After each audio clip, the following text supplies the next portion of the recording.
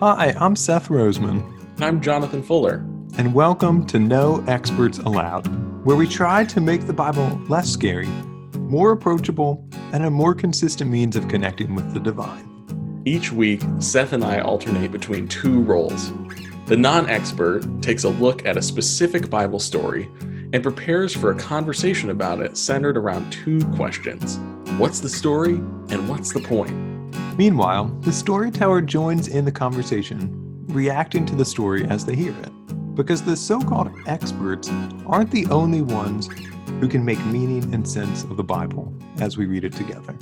So if you're new to or exploring Christian faith, If you've been to seminary like us, if you want to know more about the Bible but don't want to hear another sermon, or if you're anywhere in between, this podcast is for you. join us and let's tell a good story today. Seth, hello. Hey, Jonathan. What's going on? Not much. I'm just excited to be here. Yeah, I was going to say not much. I'm just recording a podcast with you, so it's super fun.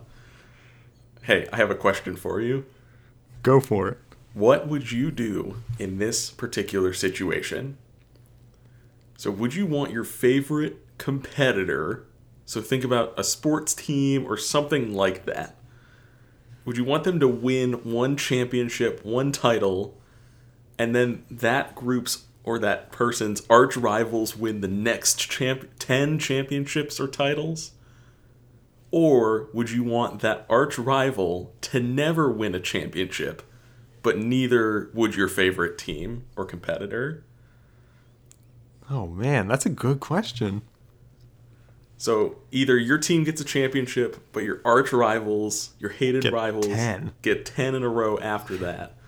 Or your arch rivals never win anything, but neither does your team. I'm going to have to go. My team wins one championship, even if my arch rivals win 10. Because I'm a Philadelphia Eagles fan, and when we finally won the Super Bowl, that's basically what happened with the Patriots. They won the next year. Right. And although their dynasty might be over, they've won so many more championships than us, but I still take solace in that one single Super Bowl when we beat Tom Brady, and he was in his prime. Like, doesn't matter. It doesn't matter that he's won so many more.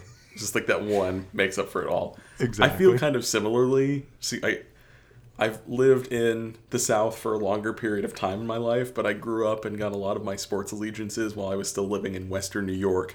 So I'm a Buffalo Sabres fan, a Buffalo Bills fan, and a New York Mets fan. And needless to say, I've experienced a lot of losing. Now, that being said, and while I have, like, even though it hasn't happened in my lifetime, you think about, like, the Mets have won 2 World Series, the last one, I think, in 86. They've been a couple times in my lifetime, once in relatively recent history that I really remember. And so, like, I definitely also resonate with that. The idea of, hey, we got that one, it's fine, nothing else matters.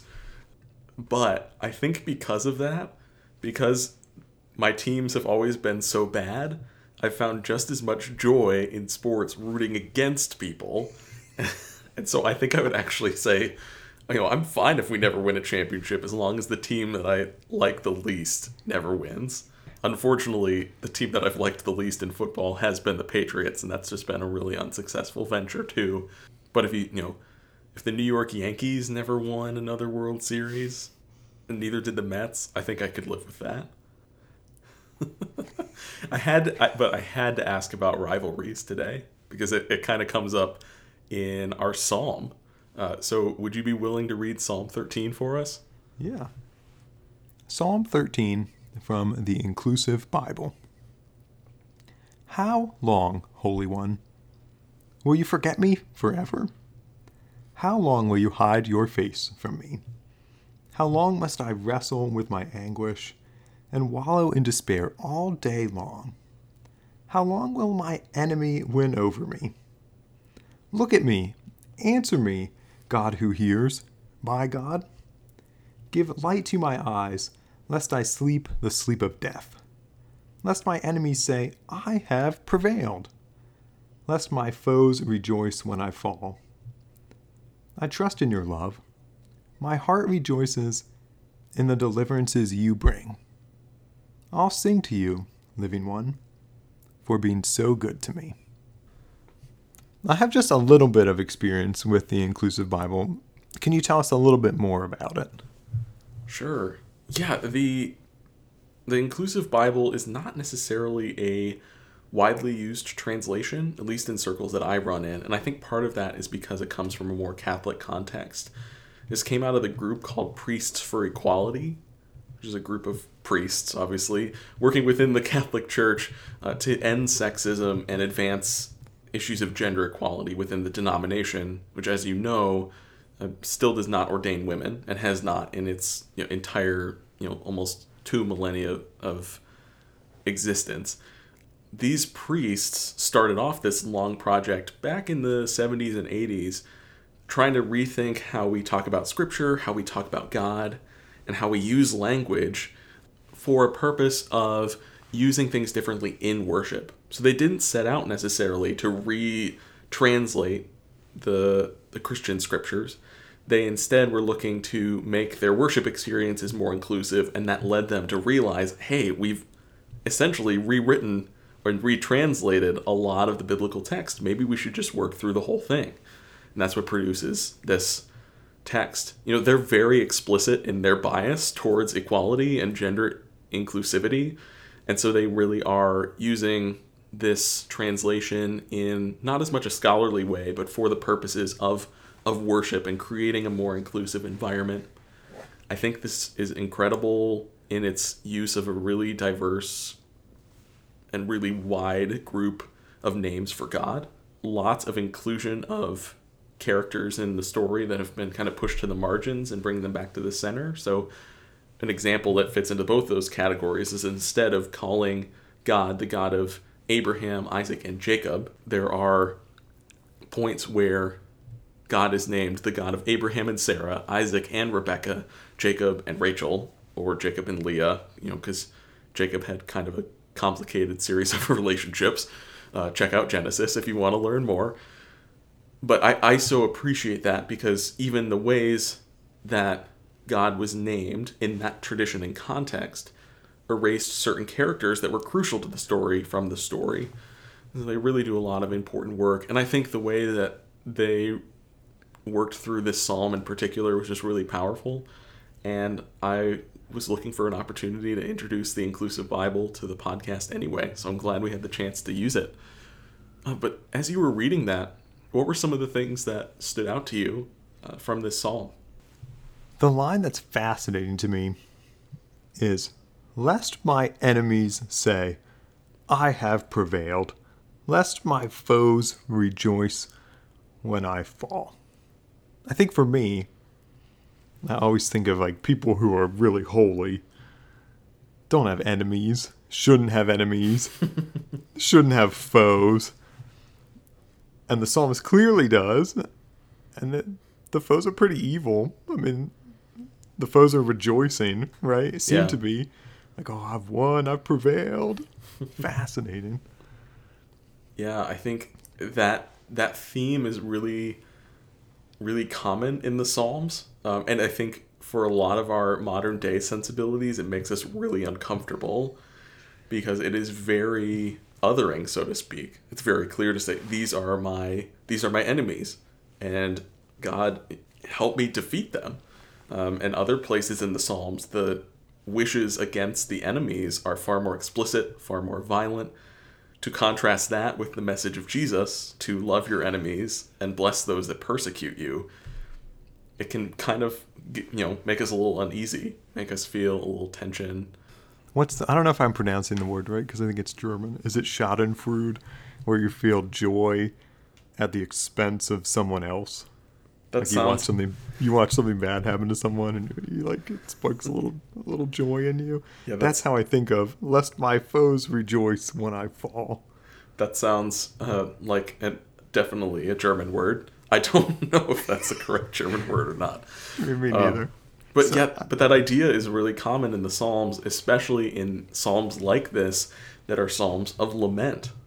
These expressions of anguish and despair, Psalms that ask these really powerful questions, Psalms that just complain to God or accuse God of being unfair, really demanding answers to those questions.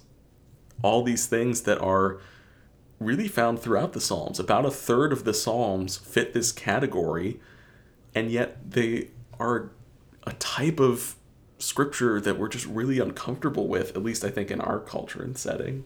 So is there anything else that stood out to you about the reading? Right after the line I just read, when the foes are rejoicing, there's a turn, I think. It's like, how long must I wait? How long will you hide your face? And then suddenly it's, I trust in your love.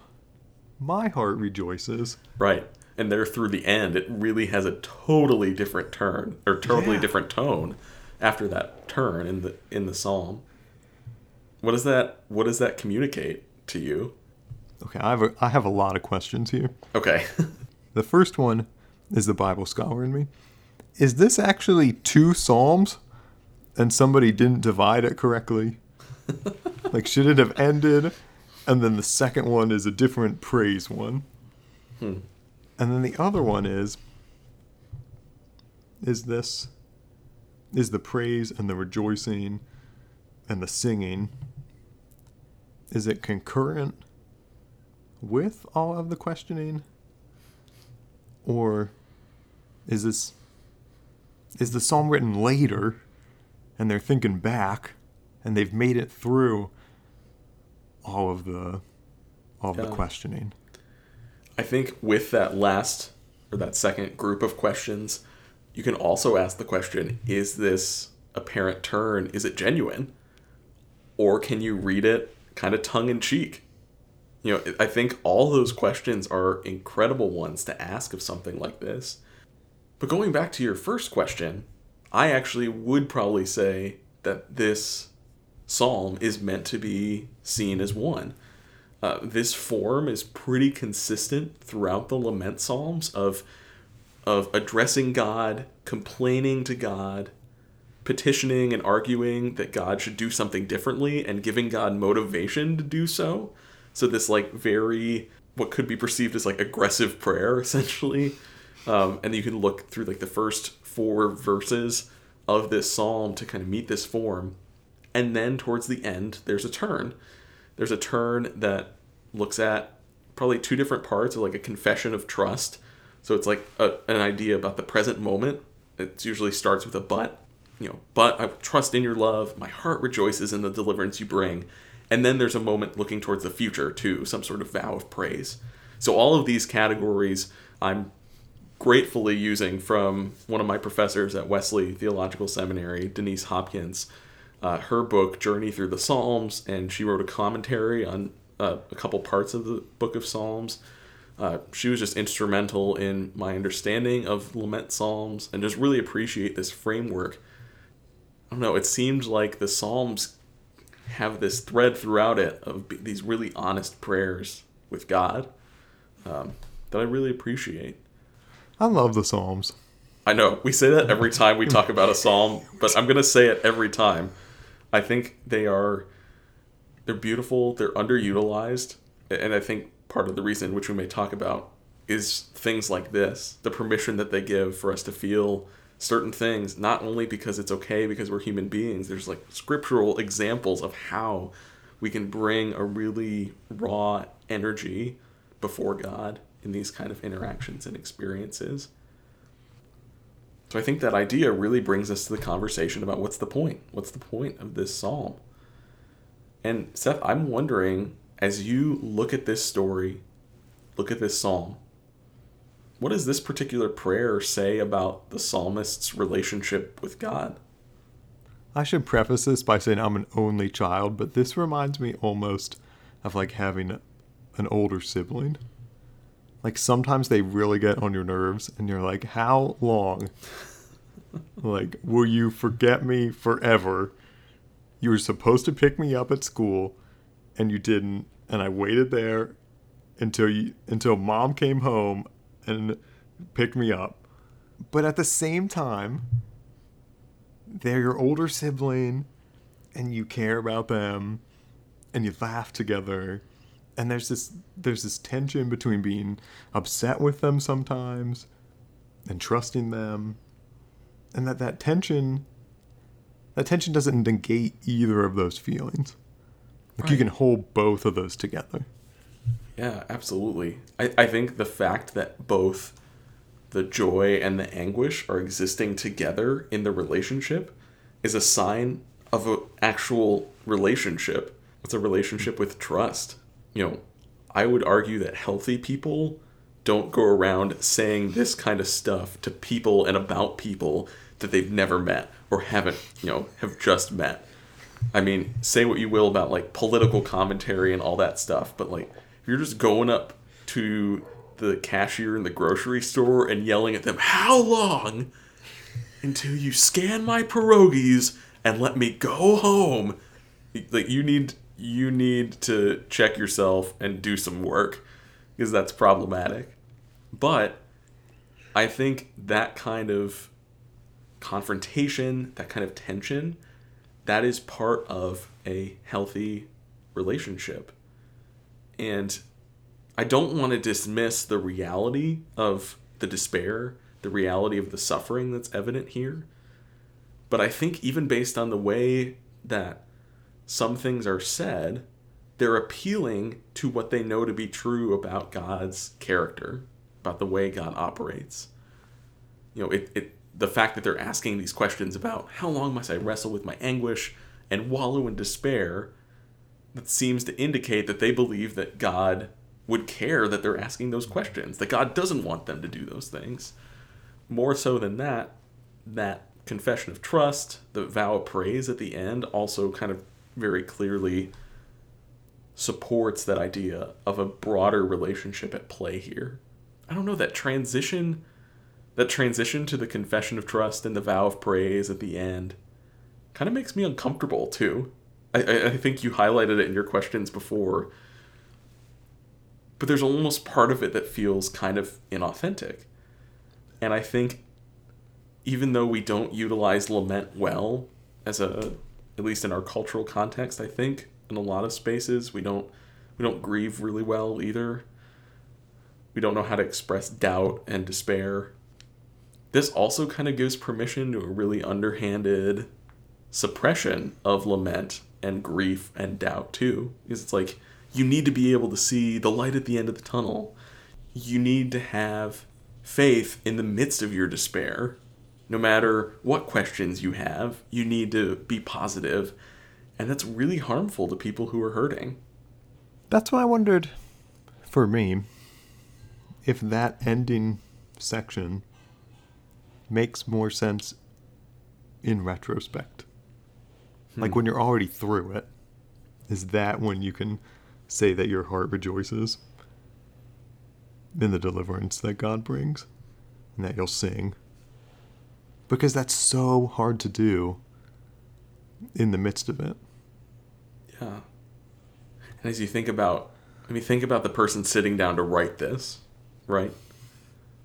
How much emotion, anger, frustration, sadness is going into each stroke of the pen. And they finish that, like, the first part that's talking about their enemies and everything going on.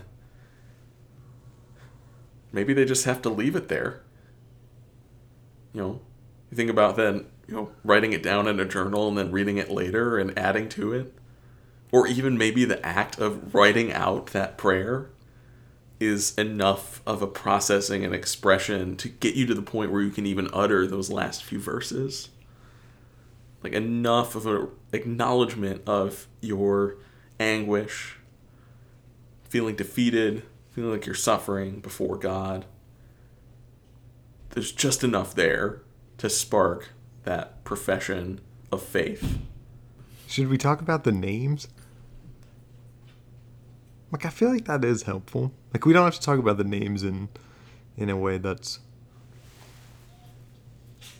excludes or includes like gender. But I think the names are helpful.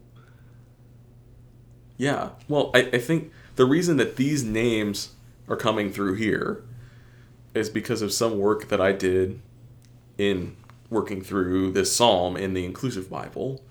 When you see Lord in all caps in your Bible, it's referring to this very sacred name for God that people in the Jewish tradition dare not utter. And the Inclusive Bible, they use it quite often. And so I was trying to think about the context of this scripture and include some other names for God where most of our translations might use Lord. And I think you're right that gift of having such a wide array of names for God available, depending on our situation and our circumstance, can add power to prayers like this. I love the name Living One for God. I think it gets at the energy and the essence of God is life and abundance. But there's so many beautiful ones. Do you have any favorite names for God that you like to turn to that might be, beyond God or Lord? Yeah, I like God who sees. I think it's helpful. Maybe it's helpful to me actually because my eyesight is not very good.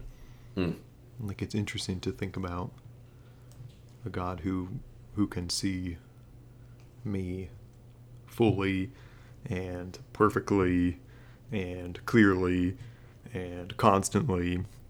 For me, I think God who sees both has a human quality because I can see, but it also has a divine quality, I think, because I can't really see that well, but I think God can. Yeah. It's both a connecting point and a separation point, right? Exactly. Yeah. Yeah, and there are so many names for God. So many. Some that are in Scripture, some that come from the Christian tradition, many that come from other religious traditions too and highlight different experiences of the divine. And I so appreciate how names for God kind of unlock something for us. And it sounds like that's your experience maybe with the name the God who sees. Because if we can learn anything from the Psalms, and especially from the lament Psalms, it is that God is big enough to handle however we're going to pray, that there's a level of flexibility, there's a level of openness that God desires in these kinds of conversations. And the fact that probably about 50 of the Psalms, 50 of the 150 Psalms, take on this kind of tone. They're almost accusing God of malfeasance and malpractice. And they've been part of the church's worship tradition, been part of the Jewish worship tradition for centuries. I think that gives us another opportunity to maybe name God in a different way. To maybe not use a name for God that's so positive and maybe say, God, you're being unfair. God, you're being unjust. God, everything is falling apart and I can't see how you're putting it back together. And in those moments, we're creating real connection. We're opening ourselves up to not only the reality of our emotions, but the possibility for further connection with the divine. And I think that gift of prayer that the Psalms offers to all of us is so underutilized. We feel we need to put on a face, say the right things. If you read some of these lament Psalms, you thought about just saying those things in an extemporaneous or spontaneous prayer about God, like you get run out of most of the churches you'd set foot in by saying some of this stuff. But it is in the scripture of our tradition, and I think it gives us the freedom, it liberates us to express what we are truly feeling, even in moments of grief and anguish, to God who sees and God who hears, God who cares. I used to always think it was strange when you'd see the pocket New Testaments, or even the full-size ones, but it's just the New Testament plus the Psalms, and then sometimes they have Proverbs. I always thought, well, what a weird construction. But I think what we've been talking about is the way that the Psalms can supplement our prayer life and deepen it and widen it.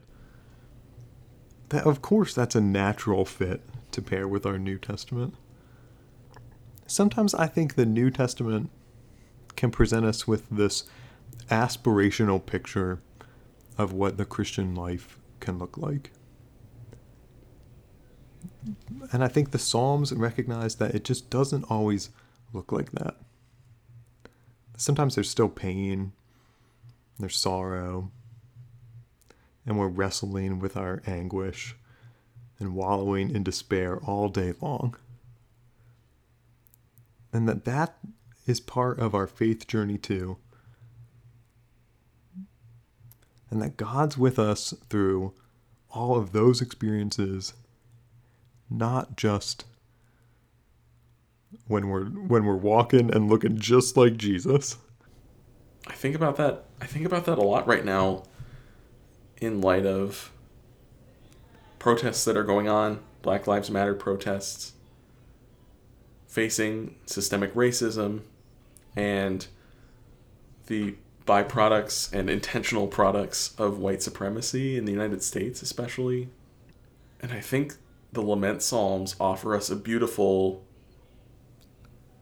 and really meaningful opportunity right now to, no matter where we are, and I say we right now as white people who have had privileges and benefits from this system, no matter where we are in our journey with reckoning with our privilege and recognizing systemic racism, where it is, how prevalent it is, we have the opportunity to identify a desire to see the wrong made right. But even more so, I think of the way that this gives a resource to the oppressed, to the marginalized, to those that are experiencing unbelievable grief and anguish and pain and suffering. It's a way that I can't really understand or connect with in the same way, but I am grateful that our tradition allows for space for raw, unfiltered despair. Because hearing from the Black community, paying attention to the Black community, of course, there's beauty and art and so many things that make the Black community what it is, and part of what's defined it has also been this experience of suffering. And just like we were talking about the tension before, there is that tension in their experience as well. As I was doing some reading about this, I came across kind of a retelling of this psalm by the womanist scholar Will Gaffney. This is coming from her blog. It's titled A New/Old Psalm of Lament. And I just want to acknowledge that my voice reading this, I don't intend this to be my voice. I intend to amplify Dr. Gaffney's voice and hope to share this as an expression of solidarity with the Black community. But I just want to read this part. So this is a quote from Dr. Gaffney. It says, "If you don't mind, I'm going to take some liberties with Psalm 13. How long, Holy One, will you forget us forever? How long will you let them kill us? How long will you let them deny us justice? How long, O Lord? How long will you hide your face from us, from what they do to us? How long? How long must we bear this pain in our souls? How long must we have this sorrow in our broken hearts? How long? How long shall those who have made themselves our enemies be exalted over us? How long? Look at us. Answer us. We are crying out to you. How long? Show us something, because right now they are putting us down like dogs in the street. They walk out of court saying, I have prevailed. They rejoice and we are shaken. More than shaken. We are shook. How long? If you're following along in the psalm, you may be looking for the shift to trusting in God's faithful love and rejoicing in her salvation. I've got to tell the truth in church today.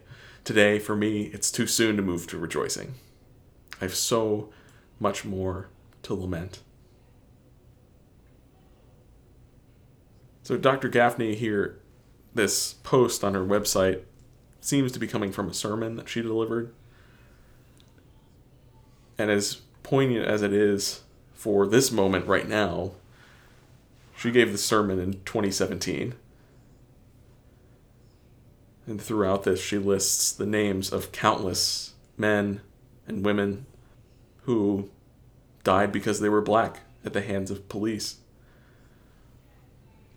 And it gives a new setting to the idea of lament that also pushes me to make sure we leave space for the lament to linger and not move to any professions of faith that might feel more positive or comfortable.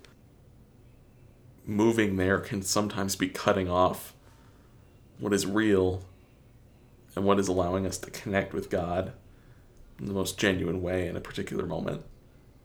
You and I come from traditions that are pretty liturgical, that hold the liturgical calendar in high esteem. And I always think, especially on Good Friday, the temptation is to do just what you were talking about. To look ahead at what's coming. And I just wonder if that isn't really a disservice. That part of Good Friday is to put yourself in the place of the disciples who think that it's all over. That even though Jesus kept telling them, it's just so hard to believe that that's not the end. And to just sit in the despair and the hurt and the confusion and the struggles and to just hold it. I think there's this tendency for preachers to just say, oh, look, Jesus is on the cross, but Sunday's coming. I think even in the liturgical calendar, it gives us room to just sit in the pain. I think that's part of the goodness of Good Friday. A faith that doesn't leave room for pain is a faith that's disconnected with the reality of our world. And much like the death and resurrection of Jesus teaches us something about where our comfort lies when talking about grief and anguish, if anything, the life of Jesus, God made flesh, also shows us that God truly cares about the nitty-gritty, the bones and flesh, the dirt under the fingernails, the blood unjustly spilled. That is so much a part of the human existence. So again, I highly recommend that everyone check out a new/old Psalm of Lament, a sermon by Will Gaffney on her website, willgaffney.com, for more of this incredible resource and reflection on what it means to lament, especially among a community that's experiencing persecution and suffering.